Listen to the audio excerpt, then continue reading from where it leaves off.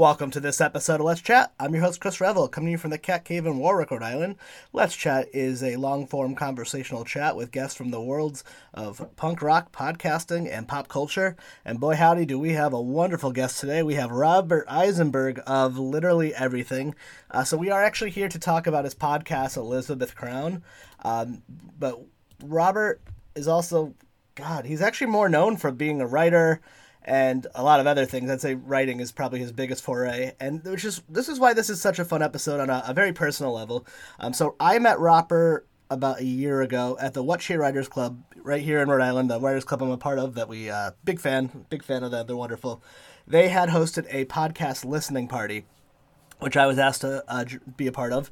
And, this was a really big a moment for me on a personal level. I've spent more time than I ever have writing a speech for it to present. Got to meet so many wonderful people. For so long, I did this podcast by myself in my room. Don't get me wrong, I had a wonderful online community.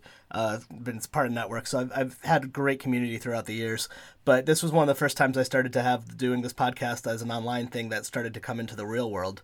And, so it was interesting because Robert, he's a name. He's a legit name. If we were coming to meet in any other form, I would be, and a little bit intimidated. We're not peers if we're at the What She Writers Club, if we're there for a writing event, because I'm not a writer. But in the podcast world, even though he's such an acclaimed writer, his podcast is newer, and he talks about it. It's a little bit more of a passion project. So all of a sudden, him and I were like peers, but he's Robert, and we got along just so well. I love him. I love his podcast. He's just such a great guy, and I love his writing. I've been a fan of his work for a long time. I read a lot of the Providence Monthlies. I've got to have a good opportunity to chat with Elise from Providence Media. That's a couple episodes ago. She's a lovely person as well, and it was just cool. He reminded me of so many friends I had in college. Those people that you don't maybe go out of your way to hang out with, and not in a mean way, but you just bump into, and then you end up talking for 6 hours at a party. I mean, that's Robert. We've developed this really nice relationship. Especially now we can't really hang out, and no one really can hang out as frequently as we used to. So we text every so often, and a genuine friendship has been born, and it's such a cool thing. This is such a fun episode. This is one of those episodes where we started to talk, and I completely lost track and was just genuinely curious because he's kind of an enigma to me. I didn't know a lot about him other than he's lived all over in different places and just little dips and drabs of information. I'm like, wait, what? So this was so cool. And all of a sudden we started talking, and I blink and it had been an hour and a half. So that was wonderful. It would have been about 7 hours if we could have. But make sure you check out all of Robert's amazing work on roberteisenberg.net. We'll put everything in the show notes. And on our website, letschatpodcast.net. You can check out his podcast anywhere you find podcasts, The Adventures of Elizabeth Crown. And we've got a few little announcements on our end here at Let's Chat. We've got a lot of stuff happening here, some really, really cool stuff. We're plugging along. There's been a lot of stuff going on behind the scenes. The Let's Chat team is myself, Chris Revel, the host. Then we have Chris Ball, Bree Benjamin, and Mike Schwartz, who are just the most wonderful human beings, and they have just took the ball running with this thing. We now have a YouTube show called Let's Chat Live, which is a podcast. It's YouTube. We'll eventually put it up we're going to put it up on our Patreon as a podcast as well, but it's a YouTube live show This is every Tuesday at 8:30 p.m. EST. We stream it on our Facebook group, our Facebook Let's Chat page, and our YouTube page. And we have up-and-coming podcasters, people who have been making a podcast and are looking to kind of do what we are too, monetize and take it to that next level, trying to find the next up-and-coming young talent, I guess, if you will. We've had some really fun episodes. The main hosts on that are Bree and Seaball, but you'll see me pop on there sometimes. Mike will pop on sometimes. So far, Seaball's been our consistent one. He's been on all of them. I've done a couple. I've been making some meeting really nice people, making some new friends. It's everything we want it to be. And that actually kind of leads into our next thing. We have started an affiliate program, and we've already got some affiliates. You can check out our website, letschatpodcast.net. You'll get all your information there. Essentially, for a X amount of dollars, we offer services, and it's all on the website. We can talk about that a little bit more, and you can hit us up on any of the social medias if we can get into it, but we're kind of building that up, and that's been fun. And now we have our merch store. You can find us on TeePublic, and we have a link. If you use our link, which we'll put in the show notes, we'll put on our website, we'll put in all our social media as well. We get more of a cut, so wink, wink. If you're gonna buy something, we got some stuff up there right now. We're gonna be adding tons more. We've got. You can get t-shirts, there's mugs, keychains. I bought a notebook. My parents bought my nephew a t-shirt that says Let's Chat with Chris Revel, and I might cry when I see that. It's one of the nicest things ever. You can find us all on all the online. We're Let's Chat Podcast.net. I'm at Let's Chat Revel on Facebook and Twitter and Instagram. And I don't know if I have anything else. Well, let's get to it.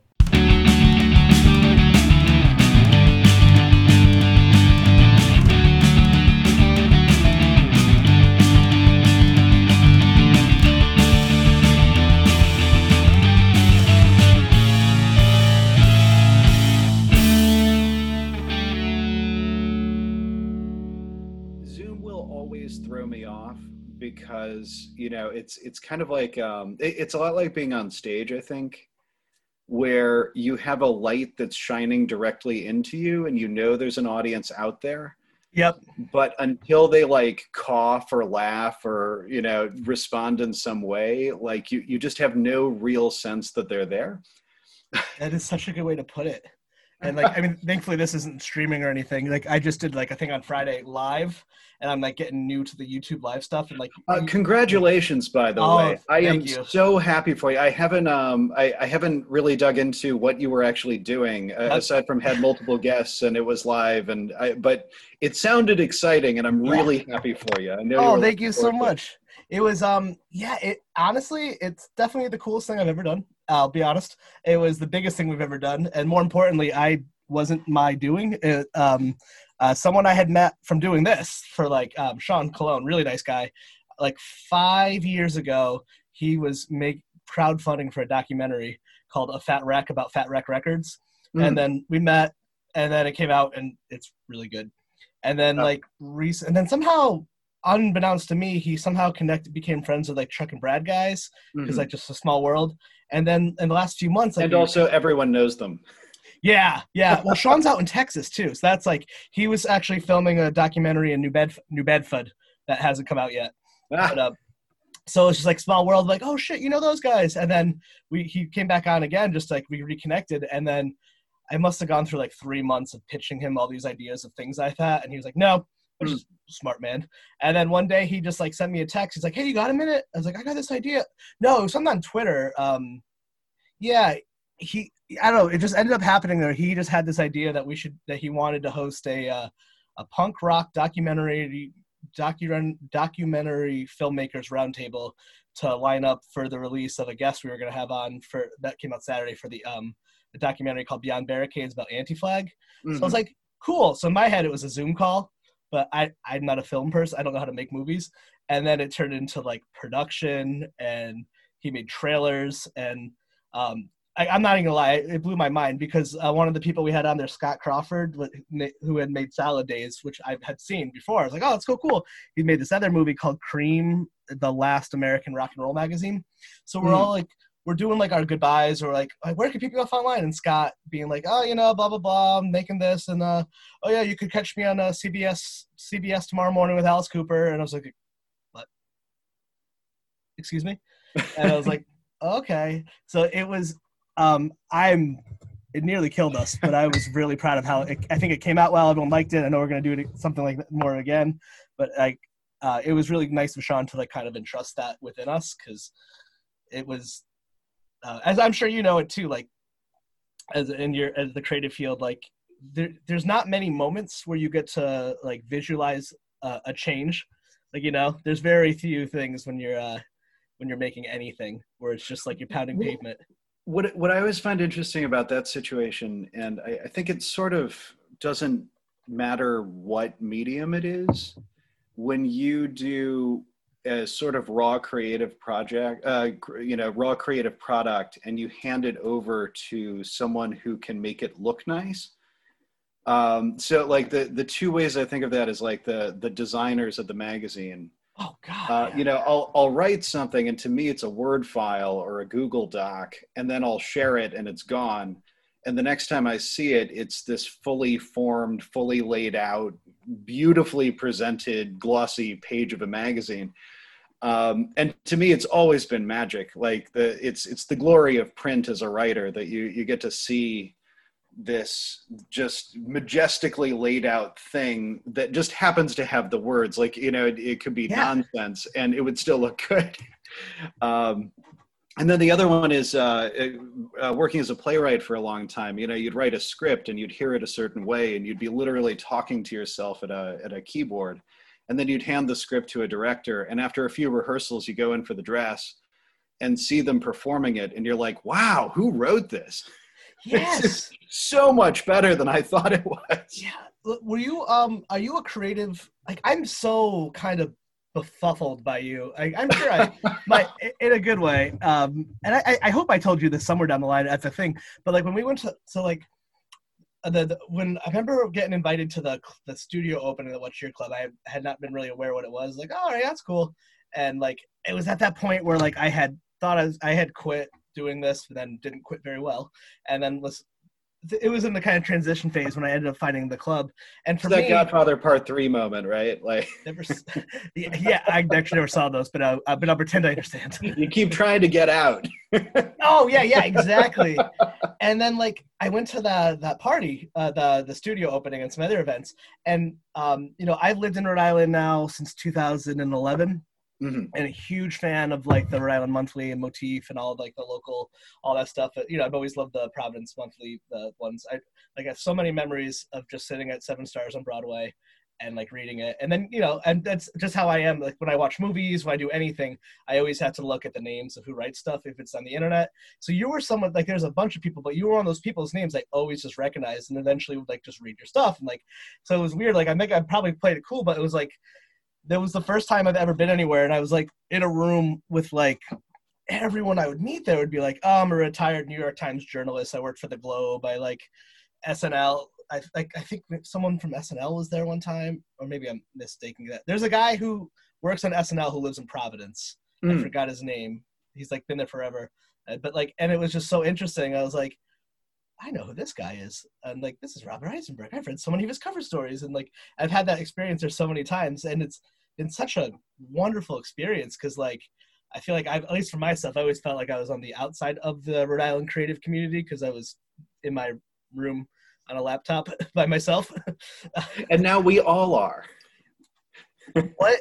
It's the great equalizer. I'm not even kidding. Like I can't even tell you the amount of shame I used to feel towards like not being in a studio, and now like Ira Glass is in a closet. Right, exactly. Yeah. That's so funny. But like as you're saying all that stuff about like the creativity and whatnot, like as you're talking about, I think about it's a more recent cover story you did about the pedestrian bridge, and like that cover is so fucking gorgeous. Whoever took the photo, thank you. It's just, and then obviously your story was beautifully written as well. But like as you started talking, my first image was like, I bet in my head I clearly have ADHD, so I had two thoughts going on. I was like, I can't imagine writing a story about pedestrian bridge and then seeing it full, like going from like a document to that. Like as a not a writer, I don't really know those experiences, so it's gotta be so interesting. The design team just blew it out of the water. I love every time seeing what the team comes up with. And there's so much talk about that cover image, and you just talked with Elise, and you know how much she thinks about this stuff. Like, oh my but God. then to be able to write a story that tries to match that, we're all sort of acrobats in that way, trying to kind of catch each other's ideas. I don't know how you all do that, and it's so it kind of blows my mind. Like I guess I never thought, after talking to the wonderful Elise Major or Major. Major. I'm not great at last names. I tend to always overpronounce everyone's last names. So that actually is funny. When during my very brief stint working for public radio, it was really funny transitioning from print, where it doesn't matter what it, as long as you spell it correctly, that's the extent of it. but then to shift over to radio where you need to also know how to pronounce their name. And it's not second nature to me to ask a person specifically, by the way, how do you say your name? It's thrown me off a lot in terms of, you know, trying to shift over to audio and trying to remember to you know, to take that into account. Oh, isn't it terrible? And especially like when people have like you throw an accent in there, I'm like, I'm fucking done. I'm done. And like I have dyslexia, so I guess I just assume I always have the name wrong. I'm like, well, it looks like major, so therefore it has to be major. Like I think that's Right, exactly. You're constantly second guessing, right? yeah, because there's no way it could be what it looks like because I'm always wrong, which is so Right. healthy. Were you a creative? Like I know we you know we met at the club as we said, and for those listening, I feel like it's been really cool. We've developed like a friendship as well, and one of the people we've become friends with through the club. It's been such a pleasure, Chris. I really enjoy, you know, just shooting text back to each other. Like you know, 3 months later, stretch out over weeks. Oh, that's totally my personality. And it makes like 21st century communication fun. You know, it's like the downside to this day and age is that you have all these different things that you have to check, and it's like, oh, like, you know, there's Messenger, and then there's my phone, and there's you know, text messaging. There are just all these different methods, and when it's a person you want to be in touch with, it's like, nice. Oh, look at this new way that we're in touch. This is great. You know, that person pops up almost like an Easter egg, you know.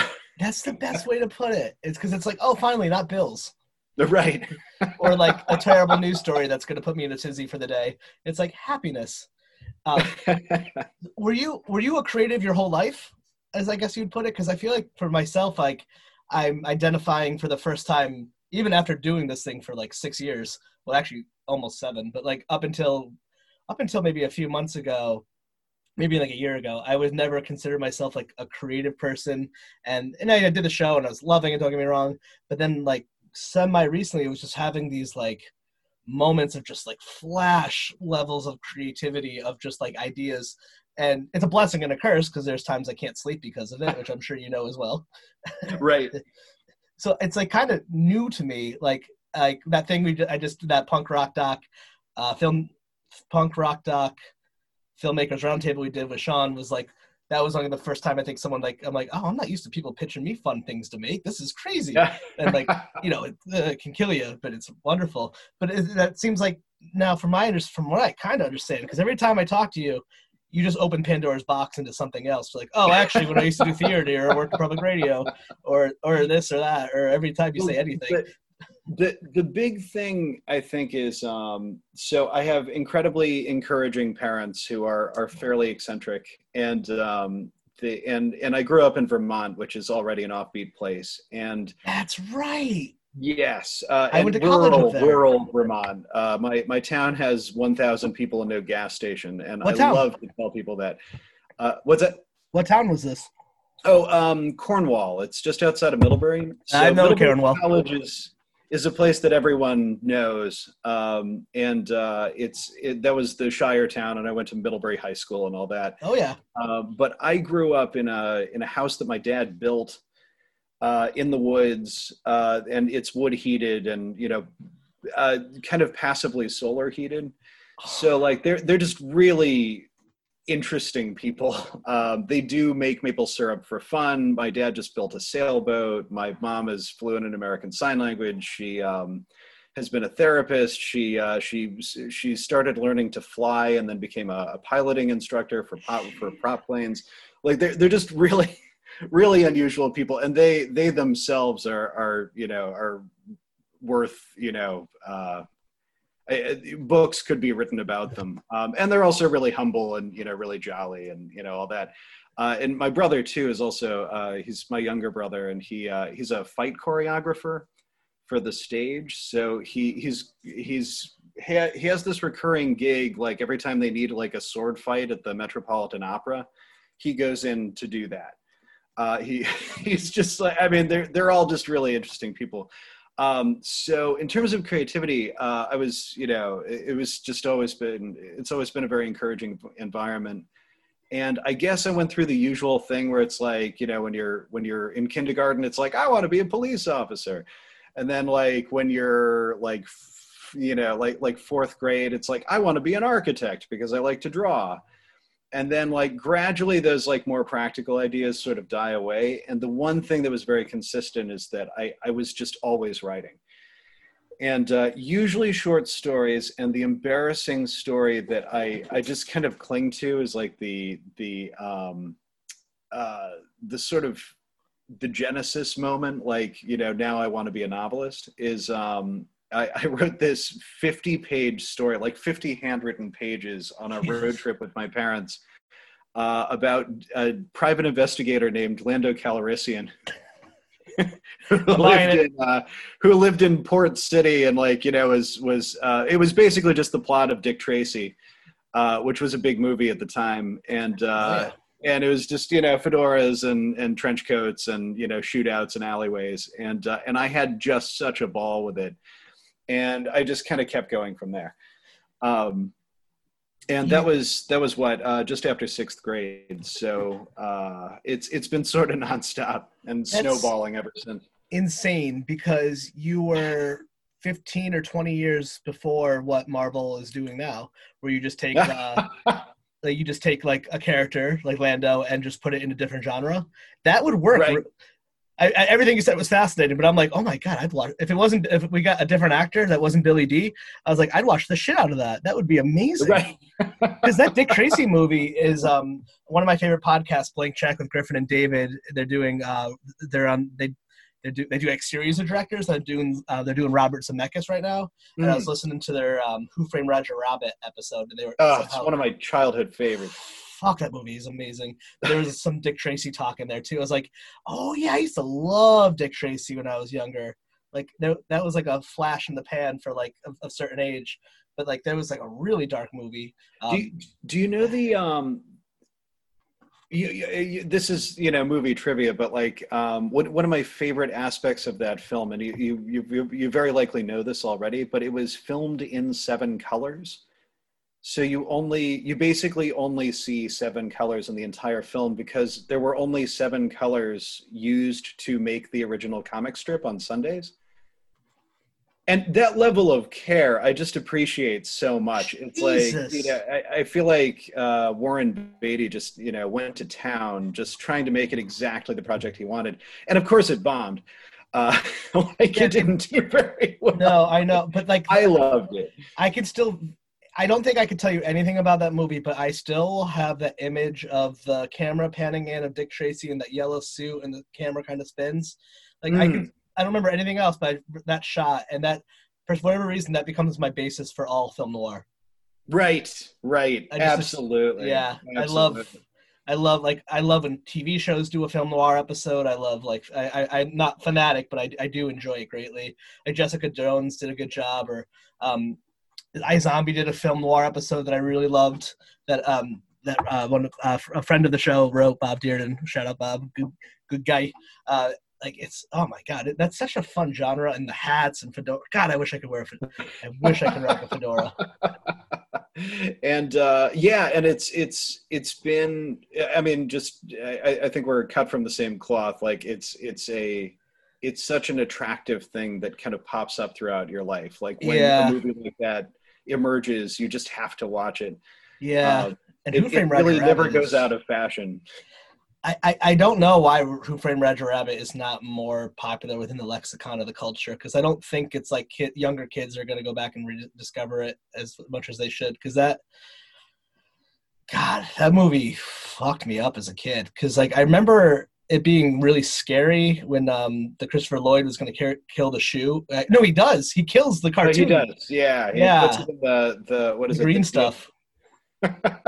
And then, like, you know, I remember, and my dad also a fellow, like, creative, eccentric cat. But like, I remember, like, learning as I got older, he's like, actually, it was an allegory for the automobile industry. I'm like, what? It is amazing. It's such a wild plot twist. I mean, like, we could talk all about these movies all night, but basically, like, coming, you know, throughout high school, I was just, you know, writing one type of story or another. And at one point, at one point I started experimenting with like homemade radio shows. Like a So podcast. yeah, basically. So I got my dad's audio cassette recorder and wrote out a script. It was this like comic script that was sort of a mix of like Dungeons and Dragons and Don Quixote, and like Nice. it was just very, very goofy. And my friend and I recorded it in his mom's basement, and this tape sort of circulated among our friends. And it was the first thing that certainly my mom listened to. And like, as soon as she got back from her drive where she listened to it, she was commuting somewhere and she's like, sure, yeah, like I'd love to hear your work, son. She comes back and she's like, this is really funny. Like, these are Aw. really good characters. And I'm like, wow, like that's so, my mom thinks it's great, but it That's was so just sweet. such an exciting moment. And yeah, as I was composing these, toward the end of high school, I was flirting with the idea of studying linguistics at McGill. Get the fuck Because out, because my cousin Madeline went to McGill for linguistics, no and kidding. All right, it's doesn't the do other path. anything. Doesn't do anything in that field related. She works in like tech, so you made the right call. So yeah, no, I really loved studying languages. I loved the science of language, of language, grammar, morphology, phonology, all of that, and it was just something that that really appealed to me. And then it came between. You'll appreciate this as the sort of the way that your life branches in different directions. McGill was one for linguistics, and then I also like fancied myself a dilettante. It was a word that I liked, sort of intellectual with a snifter in his study. Like, that was how I sort of imagined myself. I had of course never had a job at that point, so Spoken like a true writer. so I was thinking of going to St. John's in Annapolis, where you read the 200 greatest books of the Western canon. So when you learn geometry, you learn it from Pythagoras in Greek. And when you read, various classics, you read them in French. It was Greek and French, I think, that you learn. And then you read all of these, very famous books. And that really appealed to me. That was very much my personality at the time.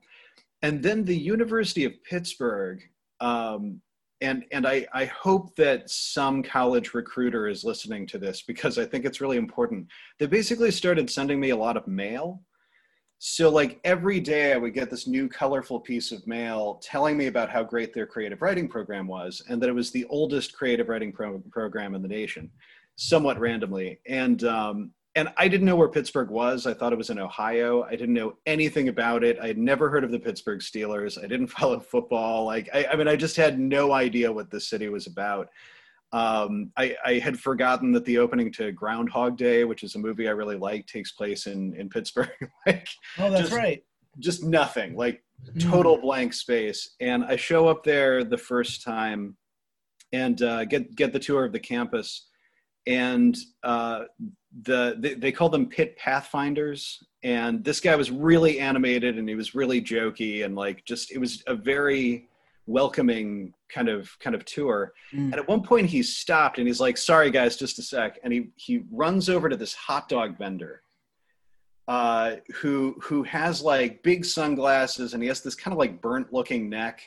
And he's also like really animated. And the tour guide says, hey, Scotty, I'm really sorry I wasn't able to pay for this hot dog the other day, but thanks for spotting me. I wanted to get you your change. He's like, oh, that's cool, dog. That's cool. I got your change right here. That's great. You want another dog? Oh, he's like just like so like full of energy and personality. And like coming from small town New England, I was just like, I've never seen anything like this before. This is the hot dog guy.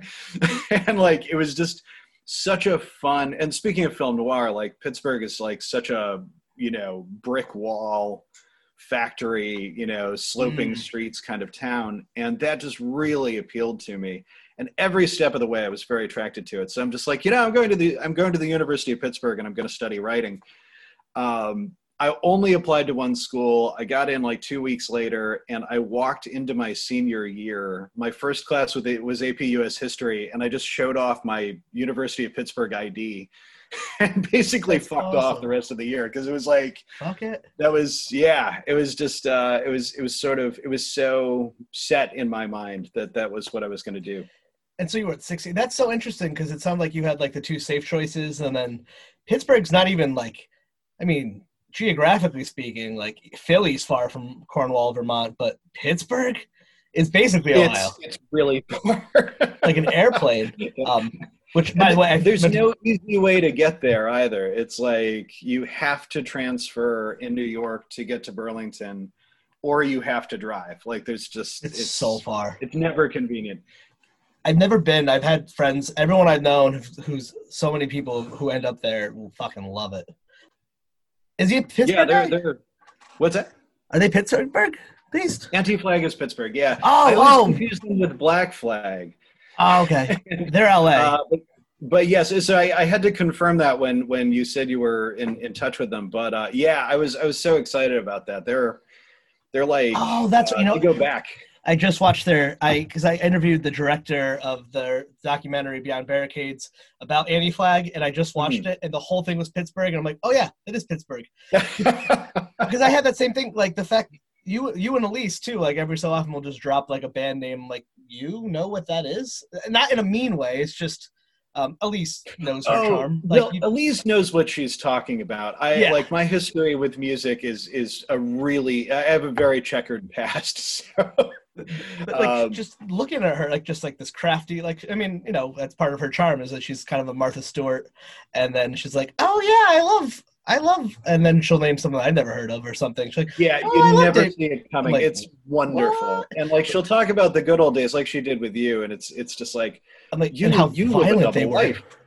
Yeah, I was terrified. But by the time I went to any of that stuff, it was like 5 years before My Chemical Romance was famous. So she was going, it was like dirty and druggy and famous and violent.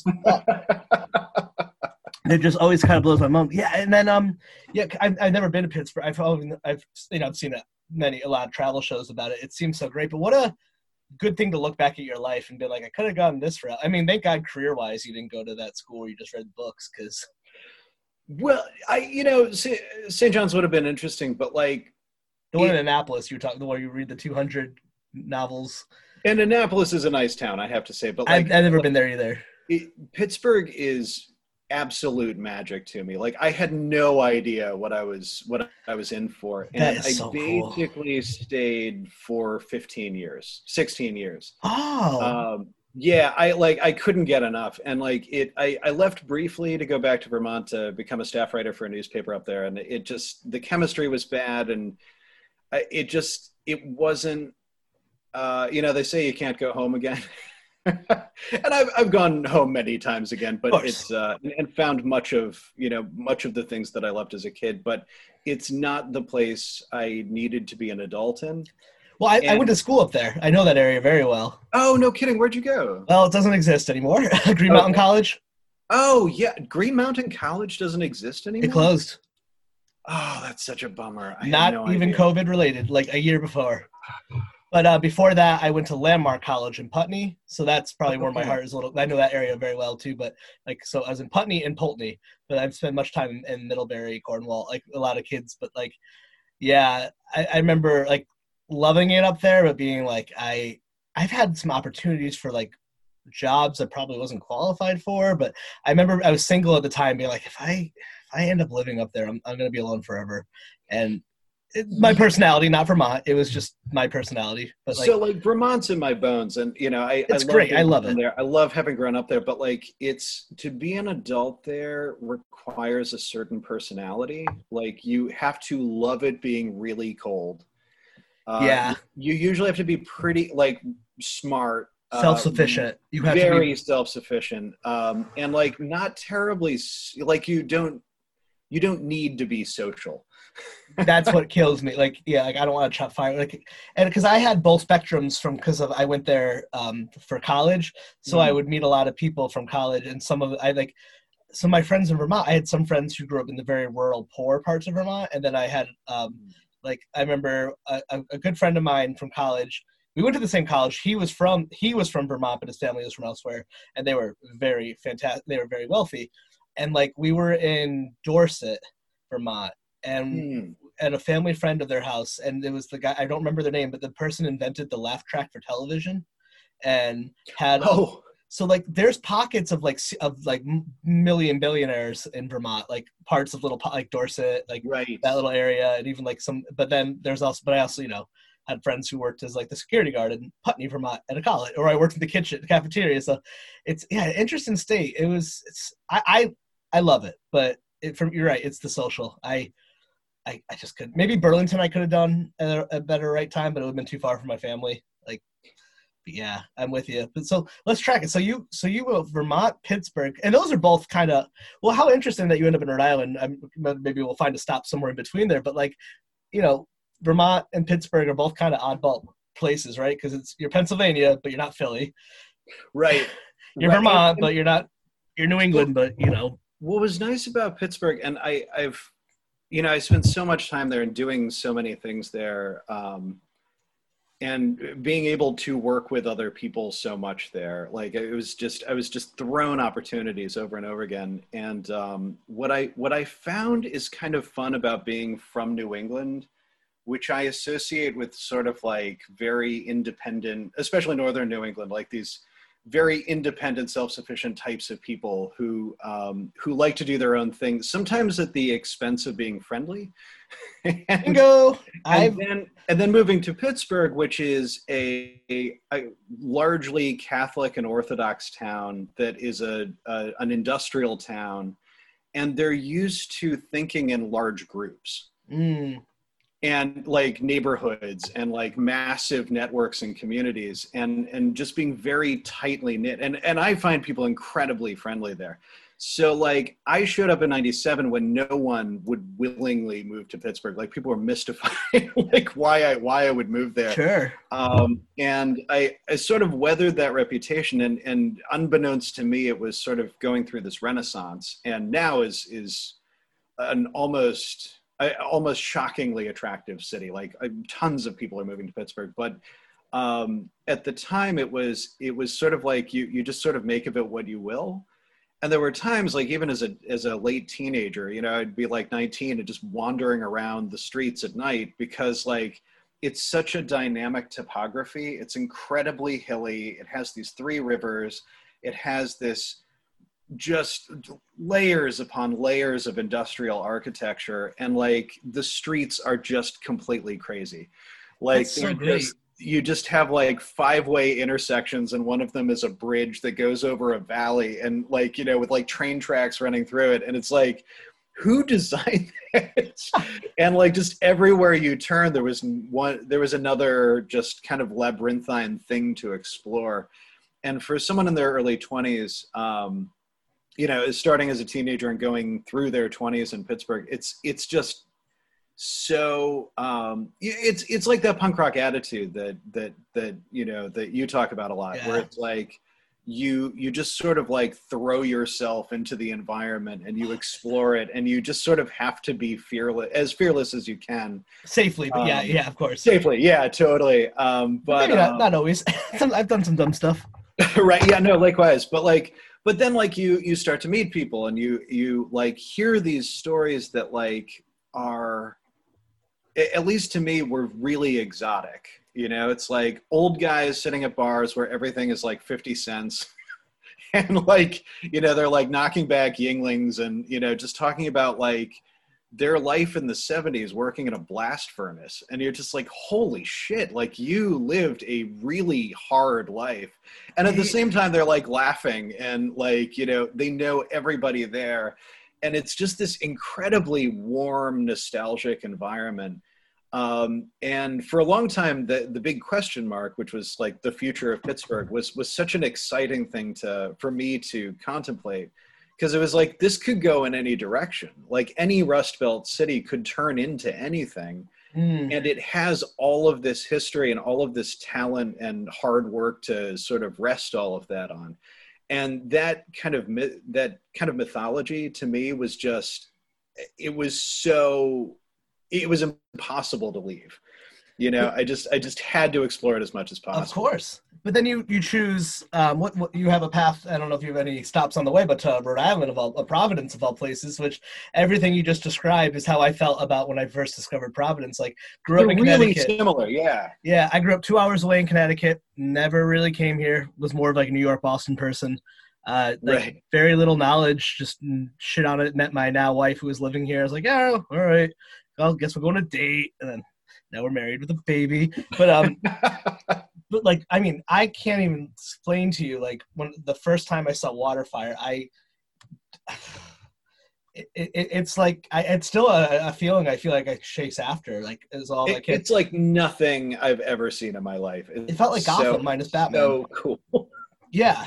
Absolutely. But like the whole thing you say about the future of Providence has always been a big question mark. I mean, by the time I moved here, like I was living in the Armory, it was, I think some of the bad times were pretty behind, so I never saw the old downtown stuff, but I still had that, you still get that sense of Providence of like, still can go either way, like, you know, you never know. Right. And absolutely, and that's what I love actually with, like, especially your work with the monthly specifically, and everyone there, like, it does such a great job kind of highlighting all the stuff, because I grew up in central Connecticut, and Connecticut, for all its great things, we don't have any good cultural art cities. Like Hartford, New Haven are not places they're terrible. Like, it's not a friendly city state growing up. So I was so...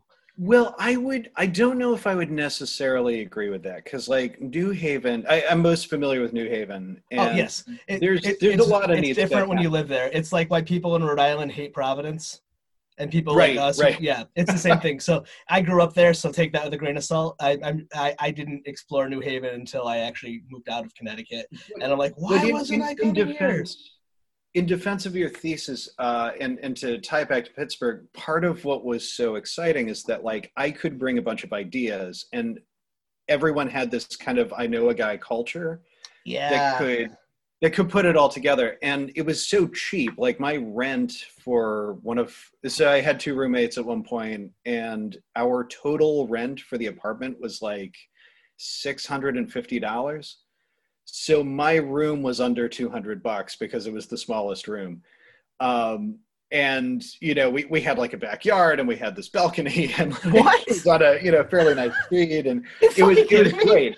And no, I'm not at all. It at least used to be a ridiculously cheap city because it lost 1/3 of its population when the steel industry fell apart. So there was just a lot of property that wasn't, habitable by like married middle class standards, but like was perfectly habitable for like a 20-year-old bachelor who was, working in the theater and writing for the alt weeklies. So, so I had a life, man. Oh, it was great. It was just, Bohemian Rhapsody. And like, what ended up happening was I fell in with the theater crowd, starting at the University of Pittsburgh, and then we just kind of all stayed in touch. And every time and that crowd grew as we left college, and we just met like this. Pittsburgh must have 50 theaters. I mean, there are just so many. Theater is so big to it, and they're mostly community theaters, and they're mostly black box theaters. But it's so cheap to find property by comparison that a place like, to drop back, a place like New Haven couldn't have all these black box theaters because they would be so expensive or in such undesirable neighborhoods that like no one would go to them or be able to afford it. So in Pittsburgh, it was like totally reasonable to find a black box theater and like for a fairly normal person to produce a show. And, you wouldn't necessarily pay the actors. It might be an honorarium. It might be a very simple set. The costumes might be like whatever was in their closets. I love that. But like, fuck it, you're doing theater. And like, it also has like, 4 different theater programs, university programs for theater, including, Carnegie Mellon's like renowned conservatory program. Point Park is, respected around the world. So like all these people are pouring out, and it's like, so do I move to New York City and starve and like end up in like as like the dead guy and, Law and Order, exactly. Or do I move to LA and starve and like just pray that I'm going to end up in like a commercial for a tire shop? Or do I stay in Pittsburgh and do as much theater as I want and, you know, have a total blast with it? And, you know, become very respected in that small pond. And after you've developed this CV, then you take the risk and spend $2,000 a month in rent in New York, you know? And that was my mentality for 16 years. I was just like, I'm writing for an alt weekly. I have a column and write regularly, you know, all these features for Pittsburgh Magazine, which is roughly the same as Providence Monthly. Every city has one.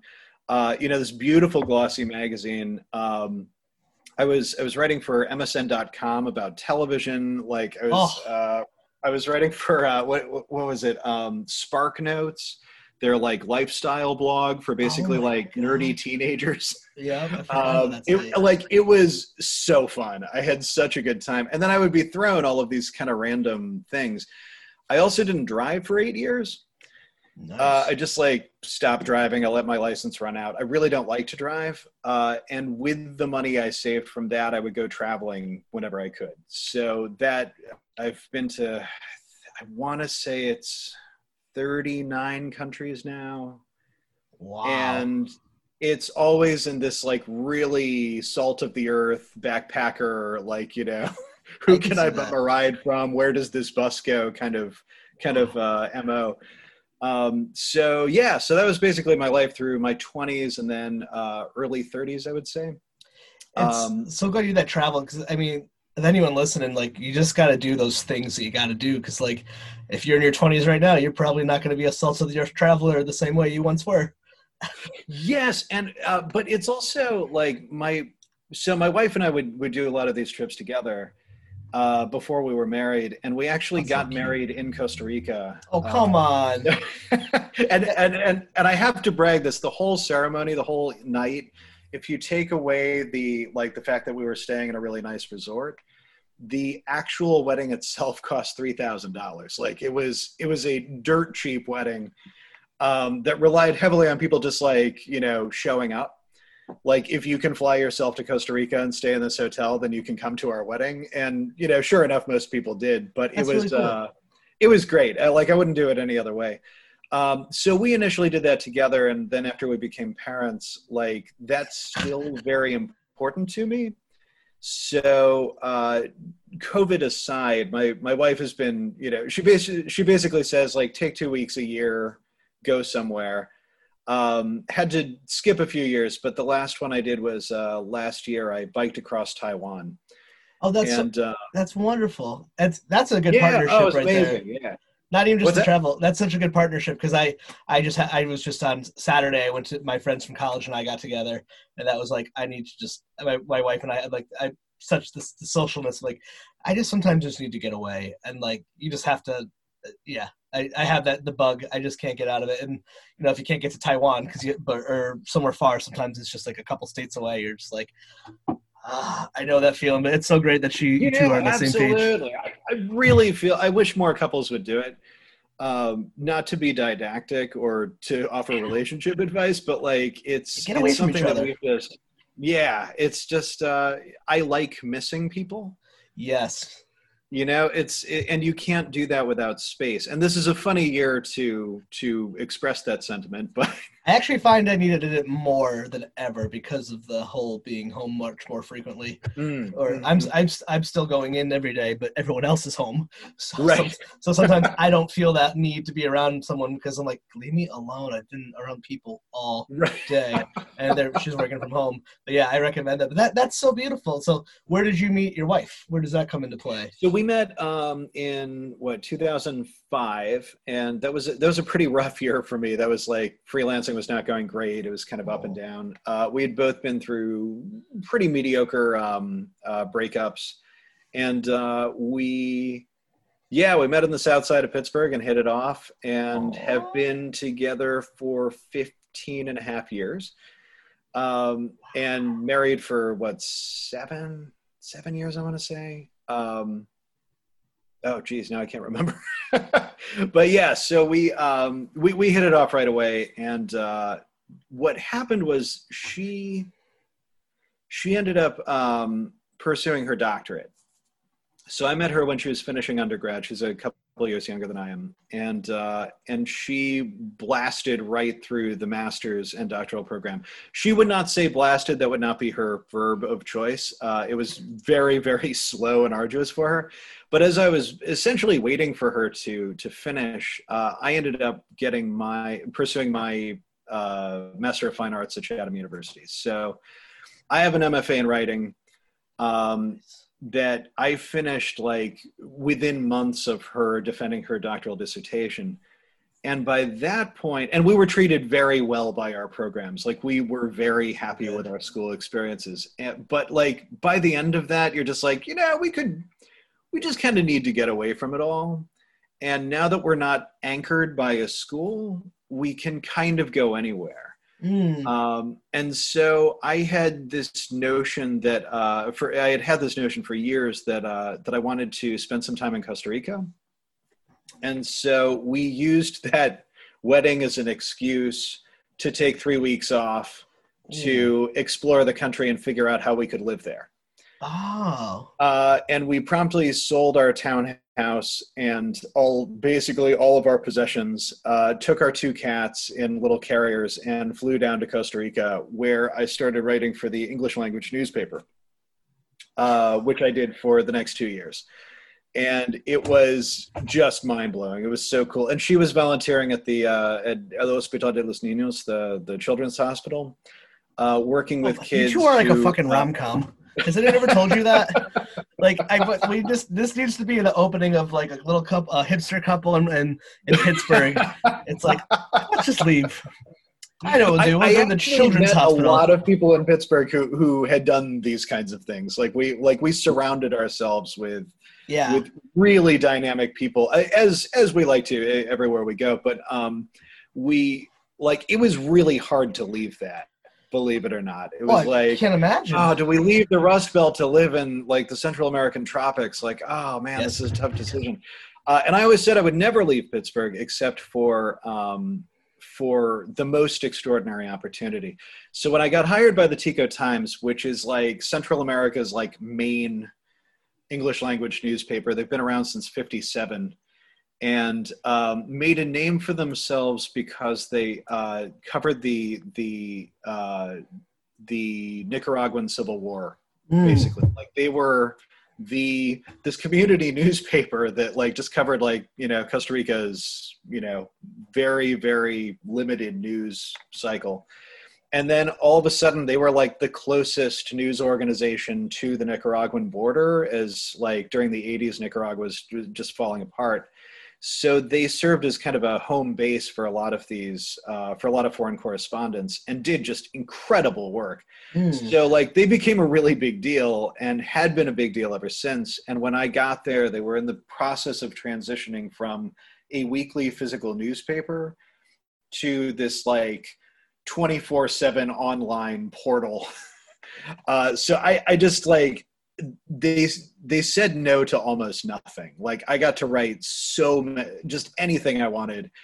Was just constantly running around the country, like, finding interesting people to interview, and mostly doing what I do for Providence Media, like, finding like small business owners and arts organizations and, very soft news, but meeting all of these extraordinary personalities. And when I got there, I spoke almost no Spanish. So like developing my Spanish skills as I went along. And to this day, I'm astonished that they hired me, and I can't believe what they let me do. And by the end, it was about 500 articles that I filed for them. And also I got to produce multimedia for them. So I'd gotten into video, and I produced something like 50 short videos that were just like short documentaries about, little things happening. But it helps run up traffic. It helped me sort of practice that skill. And it was such a blast. I can't even describe what those 2 years were like, Chris. Were your parents like, cool? Yep. That's amazing. Yeah, no, they were, once again, they were just like, this is the time to do it. You have to, we'll visit you. see how long you're going to be there. But like, they're not from Vermont. They moved to Vermont in a very similar way. Okay. Where they just sort of found this like weird, like Vermont in the 70s was a totally different place. It was like, the Wild West of the Northeast. So they were very familiar with that impulse, having fled the suburbs, So we had a really good time. And then after almost 2 years, we were like, this is great, but we've kind of gotten our fill. We didn't love the expat culture. We have some strong feelings about a lot of the expatriates we met. And you sort of feel like part of the problem after a while. I can see that. Yeah, it's like, prices for everything have skyrocketed, and it's just rapidly kind of modernizing in a very uncomfortable way for a traditionally kind of agrarian culture.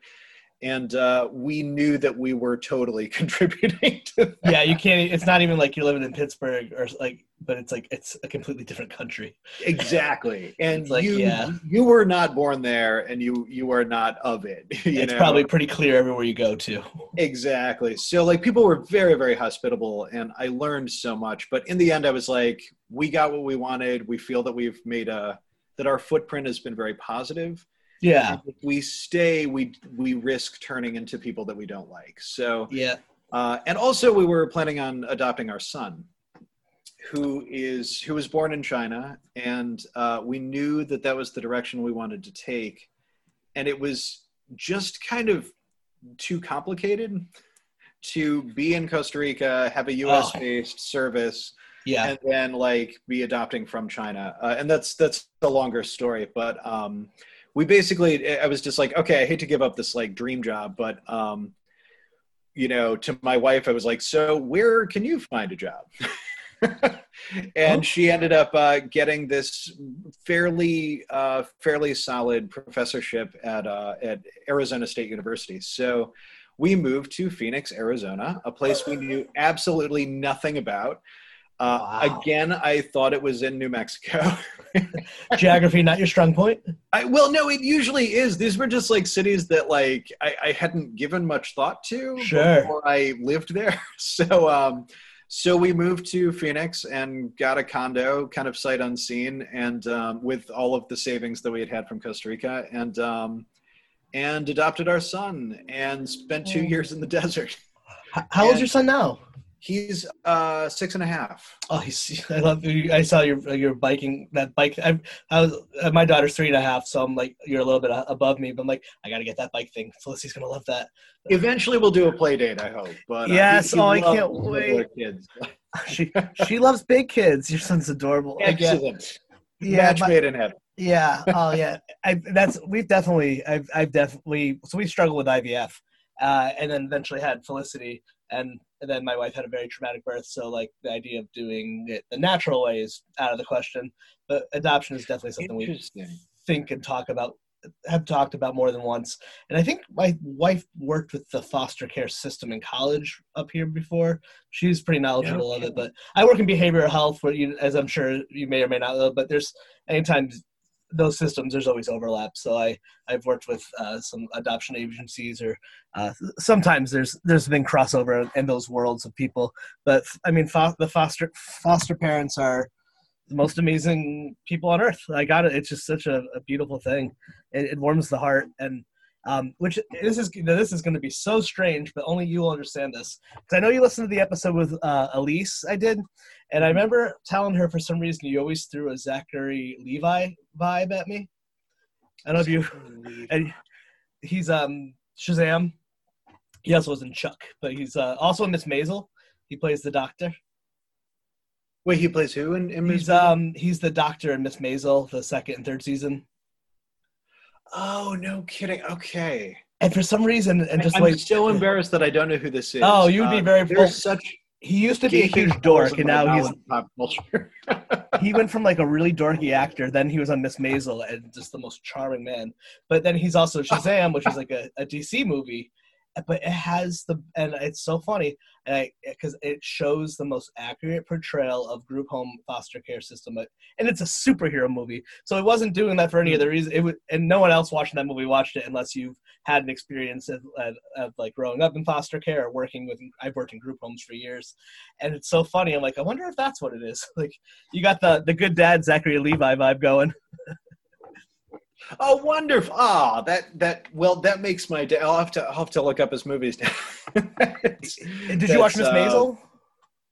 I saw the first couple episodes, and it was right up my alley in so many ways. Seems like it's made for you, especially like if you love words. Like I never saw Gilmore Girls until after I got really into Miss Maisel. My wife turned me on to Gilmore Girls because I love the way that the Palladinos just write, like the dialogue. Like, I love dialogue. Right. Like, just the way they use words, and especially just the hats alone in that show would do it for you. Absolutely. No, it was a lot of fun. I'm not sure why. It's I don't know why it is. I'm really picky about TV. I'm lack of it. It's about almost everything that will take time.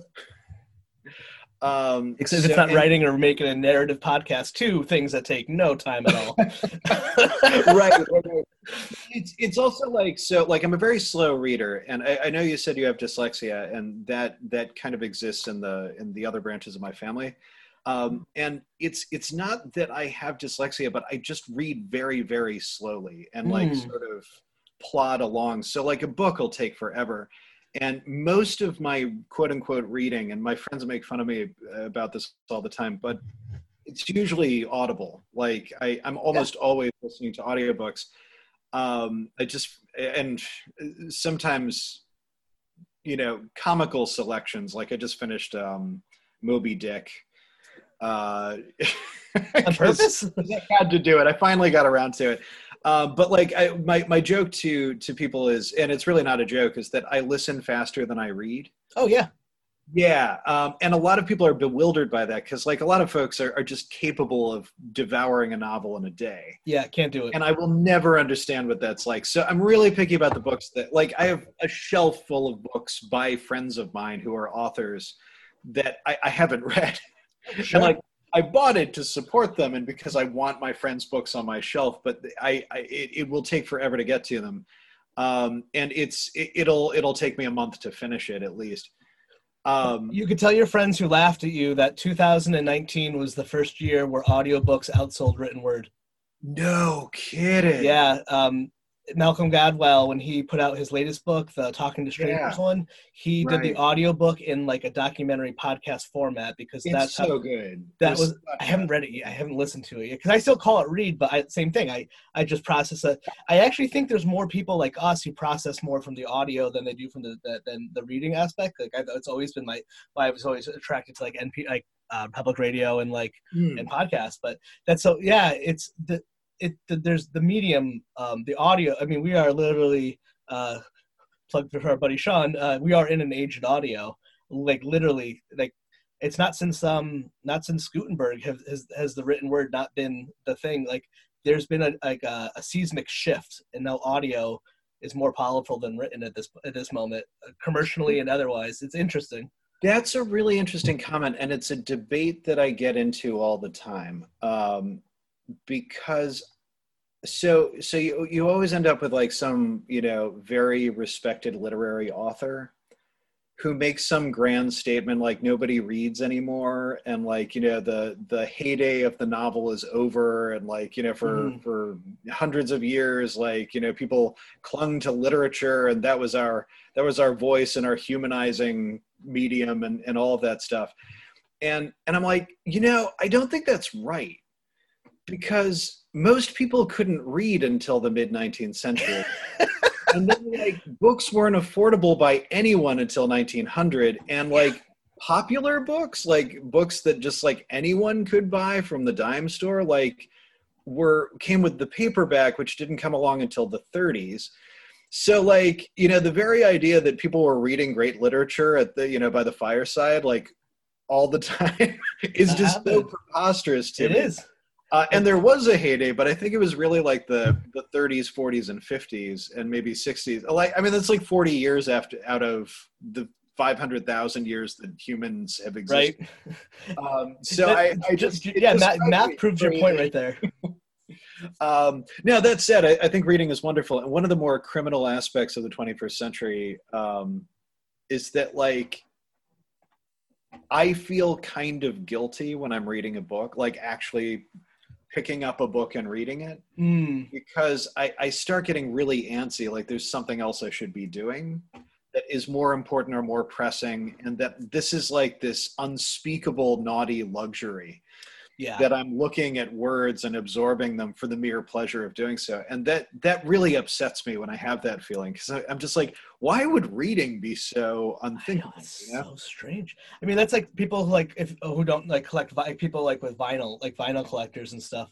Like I'm not huge into it, but I do have I had a little bit of a phase, but like, you know, it's like the same thing. Why don't I just ever sit down and put on a record anymore, even though I have Spotify? I mean, I do it sometimes, but you know, I don't know. I think the idea of a book or a record is about this like fantasy of time. Like one day I'm gonna sit down and spend all of my focus on that one thing. And as someone with ADHD, Right. that's like a bit of a fantasy for me. That's not something I'm able to do very well. It's one of the 1,000 like unexpected positives of this year. Yeah. Is that I've been reading a lot more, and you know, as work has scaled back, and as you know, we've just been kind of forced indoors. You know, once you kind of run out of stuff on Netflix, it's like, well, why wouldn't I read a book? And it's not as social, but when you're stuck with the same, you know, tiny little bubble of people every single day for months on end, Whoa. it's like they'll forgive you for not, you know, they'll forgive you for wanting to break away and indulge something like a book. Yeah. And I've just loved that. Like, I mean, weirdly enough, and of course I don't want coronavirus to stay, and I wish it had never existed in the first place, but like, it's one of those virtues that I've really embraced, is like the slowing down and the appreciation of, like, I mean, you're home. Like, so many of us don't even spend meaningful, thoughtful time at home. It's just like, did. well, this is where I crash out. Like, oh yeah. And just sort of like wander in a daze between work sessions, or, you know, driving around and doing stuff that I have to do. And I've just, it's almost, I'm not a very, I'm not a religious person at all, but like it borders on a spiritual reckoning. It almost feels like an intelligent design, you know? No, it sounds like it just sounds like you found mindfulness, essentially, is when you read. Yeah, and it was, you know, it was always there, and usually I get that when I'm either traveling or bicycling. You know, when I'm biking, it's such a perfect rhythm for interacting with the world and actually doing anything. You know, like, the best thing that, I mean, for humans have been altering our conscious or subconscious, either with breathing techniques or some sort of like some sort of drug of some sort, like, but we all are always trying to do is just trying to find a way to find that flow state where, like, I always think of community, like there is a moment when in between space and in between time, like, you know, like you're not, like when you're biking, you're not thinking, and it is the best feeling in the entire world. There's nothing better. There's just, oh God, I think of Inception sometimes. I'm like, God, maybe I would live in that world. It does look nice. And then the other one, my friend Lenny in Pittsburgh is this extraordinary writer and journalist, and he's a very, like, I don't know if he'd appreciate being called this, but he's a very Vice News kind of guy. Like, I know exactly what you mean. Oh man, he will interact routinely with just the scariest people and feel very at home, and write just really, really thoughtful stuff about it. He's become a podcaster too. His podcast is great. What's his name? But his name is Lenny Flatley, and I can't remember the name of his podcast, but it's about conspiracy theories and that whole kind of movement. But he's just a really neat guy, and I think of him as pretty fearless. And at one point, we were just hanging out having beers, you know, at some one bar or another in Pittsburgh, and he was like, why do you like to travel? Like, why do you travel? And I was like, well, to me, it's really obvious. And he's like, because I hate it. I hate traveling. I hate being uncomfortable. I hate going to a place where I don't know how anything works. I can't stand it when I can't speak the language. Like, why are you drawn to those things? And I was like, it never even occurred to me to ask that before, but the answer was so immediate and felt so good to say. And that's that I pay attention. Like, you are so hyper aware of your environment and the expressions of people and what they're doing. And what's often called the acoustics of a place, the rhythm of it. You're just so tuned in, and so you kick into a kind of really mild survival mode that I find so addictive. I could really just travel probably for years and never get tired of that feeling. Oh yeah, man, you remember my old neighbor Will was like that. He was part. I think he was on his way to being part of the 100 Country Club. Like, he's visited 100 countries. Nice. But of course, none of them were want to. Like, when we were working together, we were neighbors. His friend, a neighbor, and coworker at one point. But he was going to take a long trip to, like, all over the world. And I forgot where he went, but I remember it was the only time someone's ever explained to me they're like, they had gone through a traumatic experience of loss of their parents. They had some time and money. They're fuck it. They're older. And they're like, I'm going to go to Afghanistan and Iraq and Iran and Turkmenistan. And he was mad that he couldn't get into North Korea. And he was going to sneak into, like, I was like, and I remember his girlfriend, he was mad because his girlfriend wanted them to meet in Germany. And he was like mad that he had to go to Germany. I'm like, well, that's the only place on that list of places I'd want to go. Like, he's the only person I know who's been to Syria. He's Syrian, but who's non-CIA, non-military. Like, I don't know. Have you ever listened to Henry Rollins speak at all? He's very extreme, but he's like that too. He goes to everywhere, all over the world. He'll like just pick up for like 3 months by himself and just travel alone. But I wonder for that. Do you like that, like the rush, or is it that just not thinking and being out of your head? Because I still get that when I go to New York or like really big cities. I'm like, yeah, like the energy really gets me. But then I find myself not thinking about, oh, I gotta do this, or my social anxiety or anxieties, or like the bad thoughts stay away, because I'm so focused on, I gotta get here and I gotta take this left, and then the adventure can find itself. Yeah, no, absolutely. It's problem solving. It's meeting people. It's figuring out how other people live. So I think to draw it back, it connects very naturally to writing. Mm-hmm. I used to say there was, it was a joke, but it was like, 10% joke and 90% truth. Was like, I don't understand why anyone would do anything if they weren't writing about it. Like, I mean, it's like why I've done a lot of the more ambitious things that I've done is they all turned into writing projects. And if they didn't, it was just like, why am I doing this? Like, why? Like, I don't use the term addiction lightly. Like, I think it's such a thrill, and it's so, like, it gives you such an unnatural high that, like, especially as I am in middle age, and the parent bars are lower nowadays. Yeah, you have to be quite a bit more careful and conservative about it. But yeah, I really like.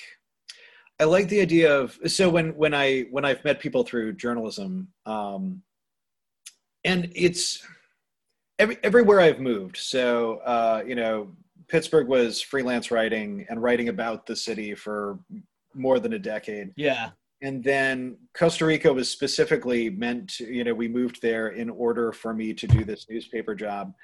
And then as soon as I got to Phoenix, I was writing about it. I was picked up by the Phoenix New Times. The editor over there, Amy Silverman, basically hired me before I showed up. She just saw what I had done before and was like, when you get here, come to our editorial meeting and we will give you something to do. Like, it was wonderful. That was where I did a little assistant producing for the public radio station. And so everywhere I've gone, I've just gotten this incredible crash course, because you have to speak with authority about a place, even if you're new. And like, journalists are doing this all the time. Like, they're constantly getting hired by a business or an entity in a place that they don't live, and then they move there, and then they have to describe it in sometimes molecular detail. And that's within a couple of weeks of getting used to it. It's just like, okay, so this is the highway I take to work, and this is how all these things work and all these relationships. And like, you just really have to study it closely, really fast. And like, I wouldn't want to do it any other way. And that was the same with Rhode Island. Like, I had to, I was writing for 5 different magazines covering different parts of Rhode Island, all owned by the same company. And you had to become an expert in the whole state very, very quickly. And like, I'm not from here. I didn't know anything about Rhode Island. At one point, someone said in an editorial meeting, they referenced Wayland Square. And I was like, oh yeah, I heard that was a bad area. And they just looked at me like, what? Like, that's like, that, like, what are you thinking Wayland Square is? That's like the poshest neighborhood in all of the East Side. So like, you have to make mistakes like that in order to like get everything figured out. It's the risk you run. But it was so great. And the one stop in between was when my wife got a job in Boston. Okay. So she was, ASU was not ideal. She's a medical doctor, is that correct? No, she's a behaviorist. So she works with kids with autism. I mean, this movie is now writing its 3rd act, right? She's way more interesting than I am, but can we get her on here, people? Come on. My brother-in-law is on the autism spectrum too. Oh, no kidding! All right, he's probably more. I guess would probably very high function, probably even be more Asperger's-y.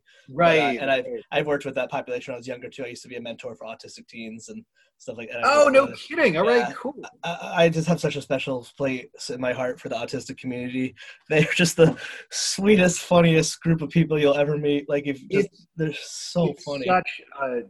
It's such a fascinating way of looking at the world. And she's been so drawn to autism spectrum disorder since she was, I think, fascinating. 15. Like, she also always knew that this was what she wanted to do, and went to the University of Pittsburgh and actually did her entire education there, almost straight through her doctorate in special education. Wow. And now is a BCBA, which is like a very high certification. And so she ended up, she was teaching that at ASU, and then ended up with this offer from Simmons University, which has, for this field, the 2nd best program in the nation. So to teach there on, and what I believe is a tenure track position is just, I mean, it's outlandish. So she was like, gotta do it. Is that how you ended up? And then you moved to Boston from there? We did. And that was the only downside, is that I don't love Boston. I have deep respect for Boston, and I kind of like the kind of, I'm not sure how to put it, the sort of like rough and tumble nature of Boston. But it is not my town. It is like, we have no chemistry. I do not fit in, despite the way I look, which of course, I was going to say, you look like you could be from Boston. Yeah, no, exactly. I look like I walked right out of Southie, especially if I put a hoodie on and like really put on the accent thick. It's like, Ew. Yeah, right. I'm gonna get some crawlers. Anybody want some? Get some coffee too. It's an attitude that, I kind of admire from afar, the same way I like a lot of things from afar, but that was just a hard year in Boston. We left there for Providence, and I had made no friends. Like, there was no one to say goodbye to. We said goodbye to our neighbor, who was from Israel. He was Palestinian, and owned a restaurant, I guess, somewhere in Boston, and like never invited us to the restaurant. We knew nothing about this family. They were like nice, but like That's so New always like, England. hi, good to see you, close the door. You know, it's just like, that was our That's whole experience. that's so New England, right? Where because you're from It- Vermont, New England. I'm from Connecticut. Like Connecticut, Mass, is very closed off, and then once you get in, there's a GUI center, but there's a lot to get through. I totally concur. So, and I wasn't going to wait around for that. It could have taken years. So I got the job at the magazine as at first as an assistant editor. Actually, I have to backtrack. I'm sorry, and I know this might require some editing for you, but it was a weird turn of events because we moved to Boston, and I knew I was against like every Ivy Leaguer in the world for a job. Like we were not moving for my job. And Sure. I'm like, oh, like, what am I going to do in Boston? Like, I sent out like something like 35 resumes, like, you know, got no word back from anyone. Just as I had expected, living in this really mediocre apartment for like $2,000 a month, like just really, really unpleasant experience. And on a whim, because I had been to Providence once, I sent my CV to the University of Rhode Island, their English department, to see if they had any need for someone to teach there. And they wrote me the next day and said, would you be interested in teaching screenwriting? Do you have any experience teaching screenwriting? And so I had taught playwriting at Duquesne University for 5 years. And I you know, I had studied fiction and I know a lot about film. So it's just like, yeah, like I can teach them how to write a screenplay. I've never made a movie. Like none of this, I've written screenplays before, but like they've never turned into films. Is that okay? And they're like, yeah, you know, like, I mean, as long as you can teach them like the format and like, you know, the 3 act structure and, you know, all the stuff that goes into character development and budgets and all of the things you have to think about as a screenwriter.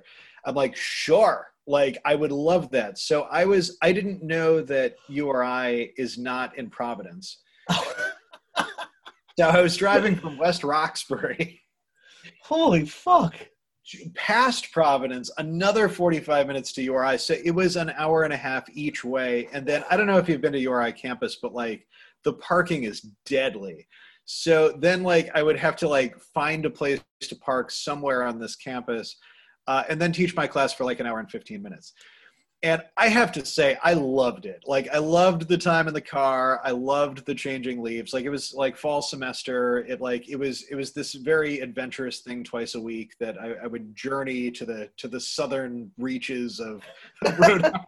Yeah. And teach this class with these, I mean, just wonderful, engaged, super imaginative undergrads. And then drive back, and I was like, okay, like this is great, but I am making nothing at this. Like this I'm spending all of my money on gas and parking, and like this is absurd.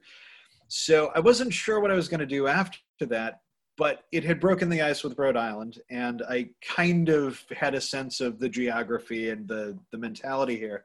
So on a whim, I wrote to Providence Monthly and was like, hey, I've freelanced for a bazillion places. Would you be interested in a freelancer?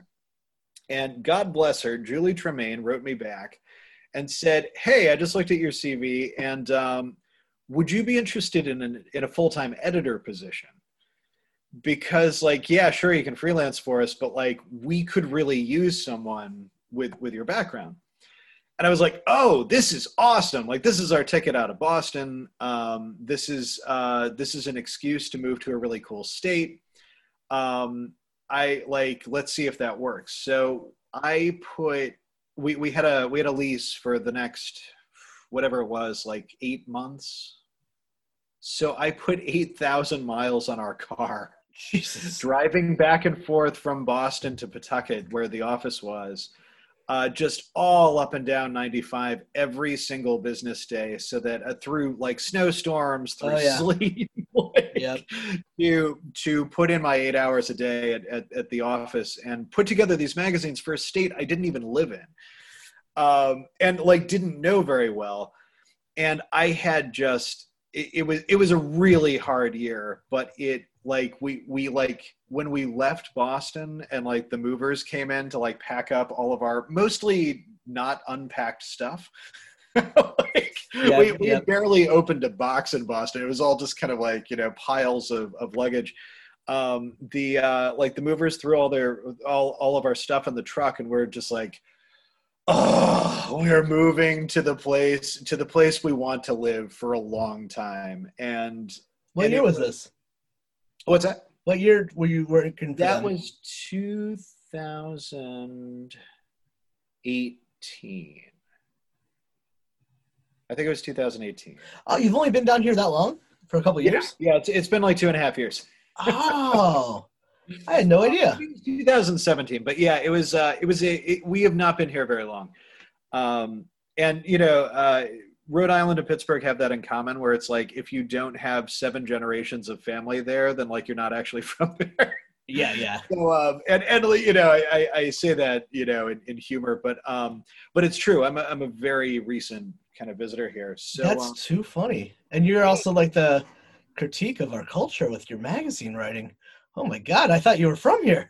I heard my, it's such a fun state to get to know. It's exactly my temperament, and we it's had weird. thought about moving back to Pittsburgh, and really wanted to, but the job market was not quite what we were hoping for at this stage in our lives. So I like Rhode Island could not possibly be a better consolation prize. It's just it's so close to home. It's so familiar, but it's also, we get to discover something new every day. It's so fun. You travel I still feel like a tourist when I'm in Newport, even though it's my home state now for a So decade. you cross that bridge and it's just like, what is this I'm like, magical place? yeah, or like the East Bay, or even the fact that the majority of our state is covered in trees, but no one ever thinks that. Like Right. if you go to Burville, like I before COVID, like my job requires a lot of travel throughout the state. So like on any given day, I'll start in like Providence or Cranston, and then I'll be like in Newport, Middlebury. There's been days I've done the entire state, and it's just like Wow. it's this big, but it looks so different. It's It's so true. it's incredible. That's so what a journey, man. And then so then that would speed you up, and then you're like, you know what? I hate free time, so I'll start a narrative podcast. So that um so this whole short story, this whole fiction enterprise started actually in Costa Rica. And it was basically, no one told me that the sun goes down at 5 o'clock in the afternoon, like basically every single day, because it's so What? close to the equator. Oh, And that the rainy season is it. I thought it was going to be like Forrest Gump, where it just like rains and rains and rains, like every minute of the day, all day, for months on end. And it's more like it starts in the afternoon and it just goes all night. So you have like sunny mornings, but they're long nights. They're long, especially in the rainy season, long rainy nights. So like you couldn't really go anywhere, and like it's kind of drumming on the tin roof, and you're like again, you run out of Netflix. And I was missing Pittsburgh, and I just had this weird desire for, even 2 years before that, to sort of revive pulp fiction. I love the 1920s. I love that it was sort of the heyday for these kind of hard-boiled detective stories slash kind of supernatural stuff. H.P. Lovecraft, Conan the Barbarian. hmm. These sort of hastily written but extremely engaging, thrilling stories. And what I think is so funny is I honestly believe is they never went out of style. It's just that other things covered them up. It's just like, well, am I going to sit here and like read this story, or am I going to watch this newfangled thing called a television? Yep. So I really like the idea of doing that. I was writing them just for myself, and I just had this notion that I wanted to have a character like Dorothy Parker, who is just this like New Yorker writer. She's a wit. She's very, very funny. She's very snarky. She's a flapper, so she has like the most awesome fashion ever created for women. And I wanted her to be this kind of like globetrotting adventurer, and basically to entertain any genre I wanted. And the only way to do that was to make it extremely light science fiction that takes place in the 20s. And I basically call Dorothy Parker meets the X-Files. It's just like kind of moody, macabre, suspenseful, thrilling stories that are, kind of hint at real world stuff, but are mostly are mostly for fun, Mm. but are also not funny. Like she's witty, but they're hopefully legitimately suspenseful circumstances, and have a sort of kitchen sink realism when you are not encountering like vampires and zombies and stuff. But even then, like, you know, hopefully it has this sort of grittiness, this sort of realness that I really liked. So I was writing those, and I actually published a few in these kind of like weird online journals.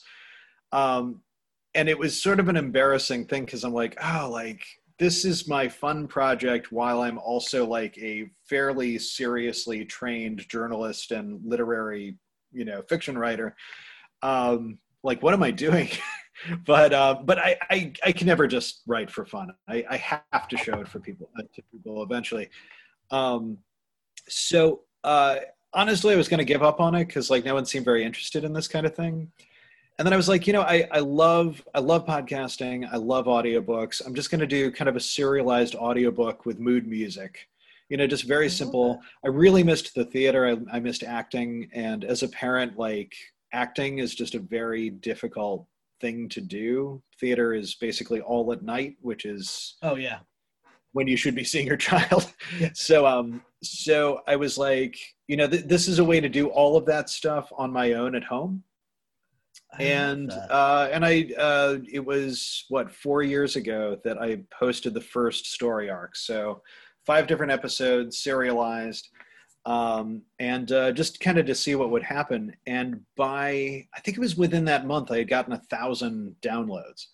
Damn. And I was just like, whoa, like it was by so it was October, it was by Thanksgiving. I was just like, I just broke 1,000 downloads. I can't believe it. Like, who are these people Yeah. who are finding this? And of course, like my platform gives me a map of the world that shows Yep. where people are downloading it. And I'm just like, so people are hearing this in Australia. Like people are hearing this in Germany. Like it's mind blowing to me that they're finding it, much less listening to it. So that was very encouraging. And I was just like, well, I might as well do some more. So I just produced my 50th episode this summer, and I'm almost at 80,000 downloads. Wow. I'm glad to hear you say that as a podcaster. I was really shocked that it's Narrative is done so well. yeah, yeah.